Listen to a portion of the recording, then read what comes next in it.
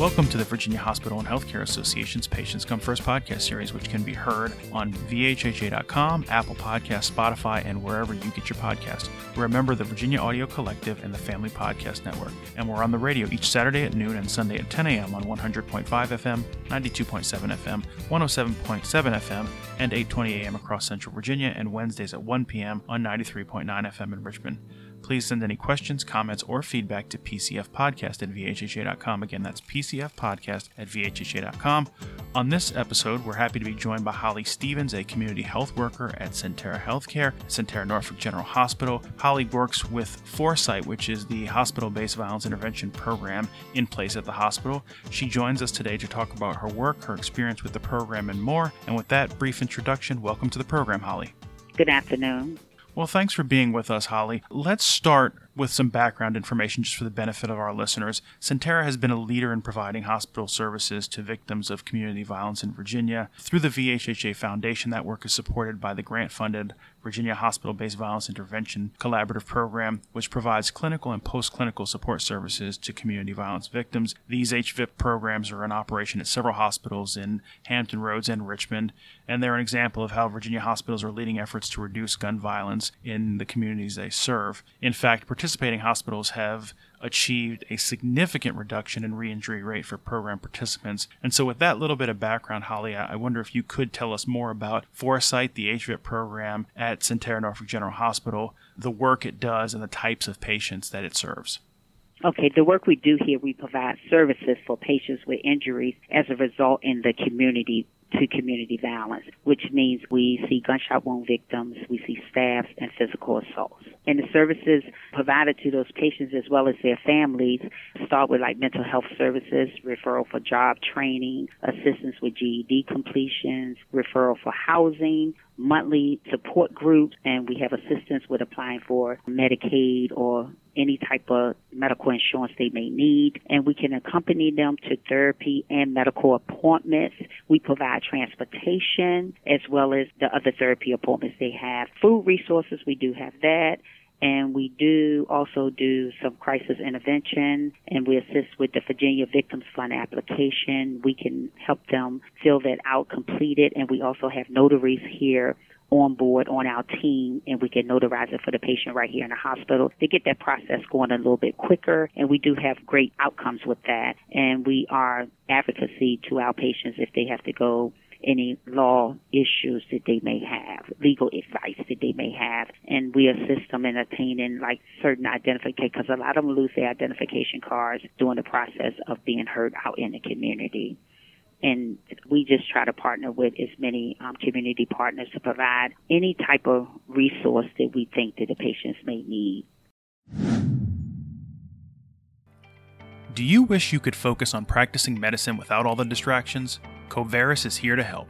As a leader in medical professional liability insurance with more than 45 years' experience, Coveris provides insurance protection with data-driven predictive modeling to help you mitigate the risk of claims. By combining insurance protection with risk analytics services, you can reduce distractions and focus on improving clinical, operational, and financial outcomes. Coveris is reinventing what you should expect from your medical professional liability provider. Find out all Coveris can offer you at coveris.com. That's Coverys.com. Insurance products issued by Medical Professional Mutual Insurance Company and its insurance subsidiaries, Boston, Massachusetts. And I appreciate you sharing that overview. That gives us a good sense of the types of support services. Many of these, from what you've discussed, are post-care services, so they're support services after initial care has been rendered, wraparound services, if you will. We mentioned that statewide, the participating hospitals in the HVIP collaborative have had a considerable reduction in re-injury rate for program participants. I wonder if you could tell us, Holly, about how long the HVIP program has been in place at Sentara Norfolk General, how many patients it's served so far, and what some of the key achievements or successes of the program have been, whether it's in terms of reduction of re-injury rate or other positive outcomes for patients who have been program participants. Okay, so the program has been at Sentara since 2020, and actually we started right at the middle of when the pandemic hit. So we started seeing patients April 1st.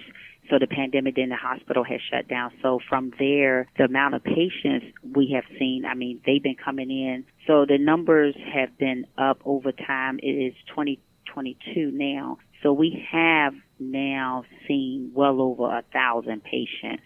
So it kind of like breaks it down where we may see one patient a day over the last couple of years. On the weekends, sometimes it gets a little bit where we may have one or more patients that may become injured. And so, here we just try to keep up with the, providing them the services that they need here at the hospital.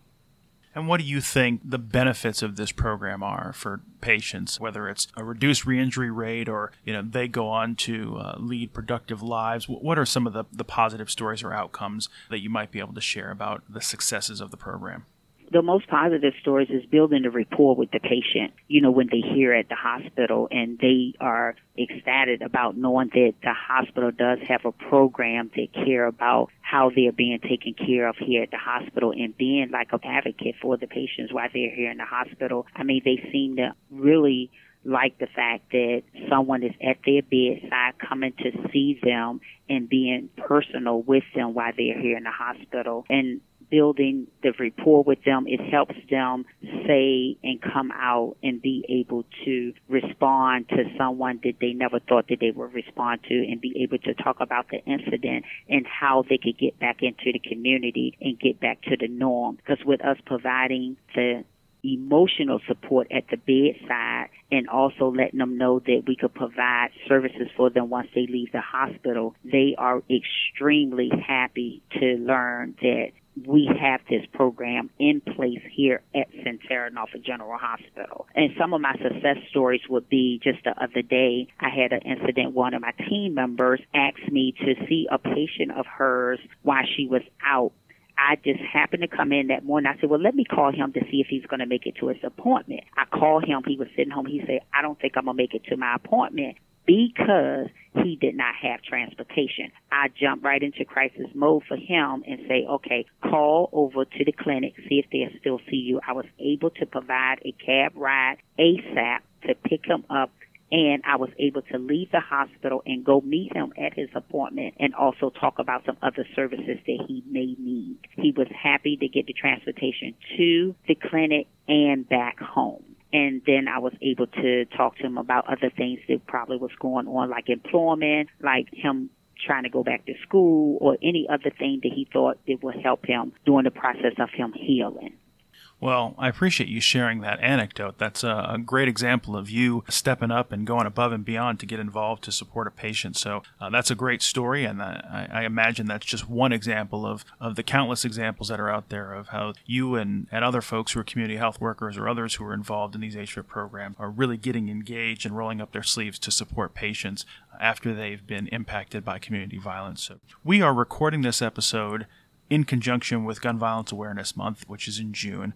The CDC recently shared some new statistics indicating a growth in U.S. firearm deaths between 2019 and 2020 and widening disparities based on ethnicity and socioeconomic status. In particular, the data shows that firearms were involved in 79% of all homicides and 53% of all suicides in 2020. And against the backdrop of the COVID-19 pandemic, which, as you mentioned, Holly, the program at Sentara started during the pandemic, against that backdrop, nationally, there's been a historic increase of 35% in the firearm homicide rate, resulting in the highest firearm homicide rate in more than 25 years. So beyond HFIP and the work it's doing with patients at Sentara, tell us a little bit more. I know that Sentara does things in recognition of Gun Violence Awareness Month and Gun Violence Awareness Day, wearing orange, things of that sort. Tell us about what activities Sentara does that you may be a part of as it relates to addressing gun violence beyond, what we've talked about so far, which is, the direct patient care and then support services after their treatment.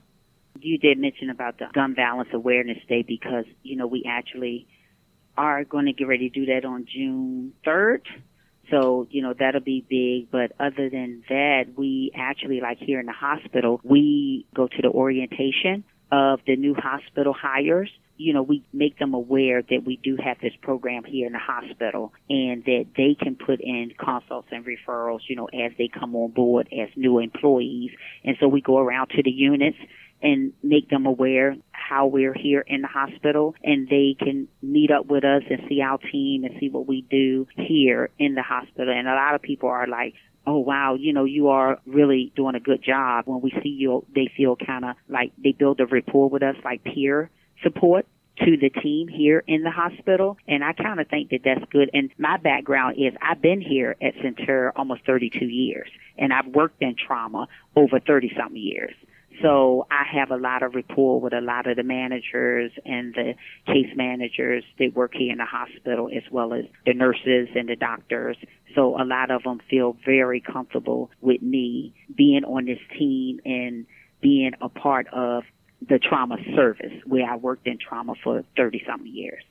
Well, clearly you have the experience to do the job that you're doing, and it sounds like you are doing it very well. And also good to hear that there is that connection between departments. You mentioned, new employee orientation, that education component. And that's great to hear that this is not something that's just occurring in a silo, but it's something that is being shared with the team across the hospital so that people know if they have patients who might benefit from services that the HVIP program can provide or offer or link people to, that they should refer them to you. So it's good to hear that that kind of communication is occurring. Before we let you go, Holly, it's a tradition on the podcast that we ask each of our guests a few personal questions to give our listeners a bit of a sense of who they are beyond the work that they do. To keep things interesting, we give you the opportunity to choose from a list of 10 mystery questions, and then we will ask you the questions corresponding to the selections you make. So if you would, please pick two numbers between 1 and 10, and then I'll ask you the questions that go with those numbers. Oh, wow. 2 and 8. All right, 2 and 8. Question number 2 is, if you were stranded on a deserted island, what one book, one album, and one movie would you take with you to keep yourself occupied? We will spot you a copy of the religious text of your choice. So other than that, what are your 3 entertainment survival kit picks? I would like the Wizard of Oz. You're off to see the wizard, the wonderful Wizard of Oz. You'll find he is a whiz of a whiz, if ever a whiz there was. If ever, oh, ever a whiz there was, the Wizard of Oz is one because of the wonderful things he does. I do like Mary J. Blige. Okay. The Queen of Hip Hop Soul. Yes. So I try my best and pray to God he send me someone real to caress me and to guide me towards the love my heart can feel. Now I know I can be faithful, I can be your all in all. I can be good loving through the summertime, winter, spring, and fall. Real love, I'm searching for a real love. And a book would be, I like anything Joyce Myers. It's like, I think it's Battlefield of the Mind. All right. Well, I appreciate you sharing those picks with us. And then the other number you selected was 8. Is that correct? Yes. Mm-hmm. Okay. Number 8 is, tell me one memory from your life that whenever you think of it, it makes you smile. Oh, wow. When I had my daughter. And how old is your daughter now? She's 30. She's 35. Okay. So a memory from a ways back, but still a happy one. Yes. Well, I appreciate you sharing a few minutes with us today, Holly. And with that, that's going to bring us to the close of another episode of the Virginia Hospital and Healthcare Association's Patients Come First podcast. If you like what you heard, please make sure to leave us a 5-star review on Apple Podcast and subscribe so that you know when new episodes are available. And we want to once again thank our guest, Holly Stevens with Sentara Healthcare, Sentara Norfolk General Hospital, for being with us today to talk about the hospital-based violence intervention program at that hospital. So thank you, Holly. Thank you so much.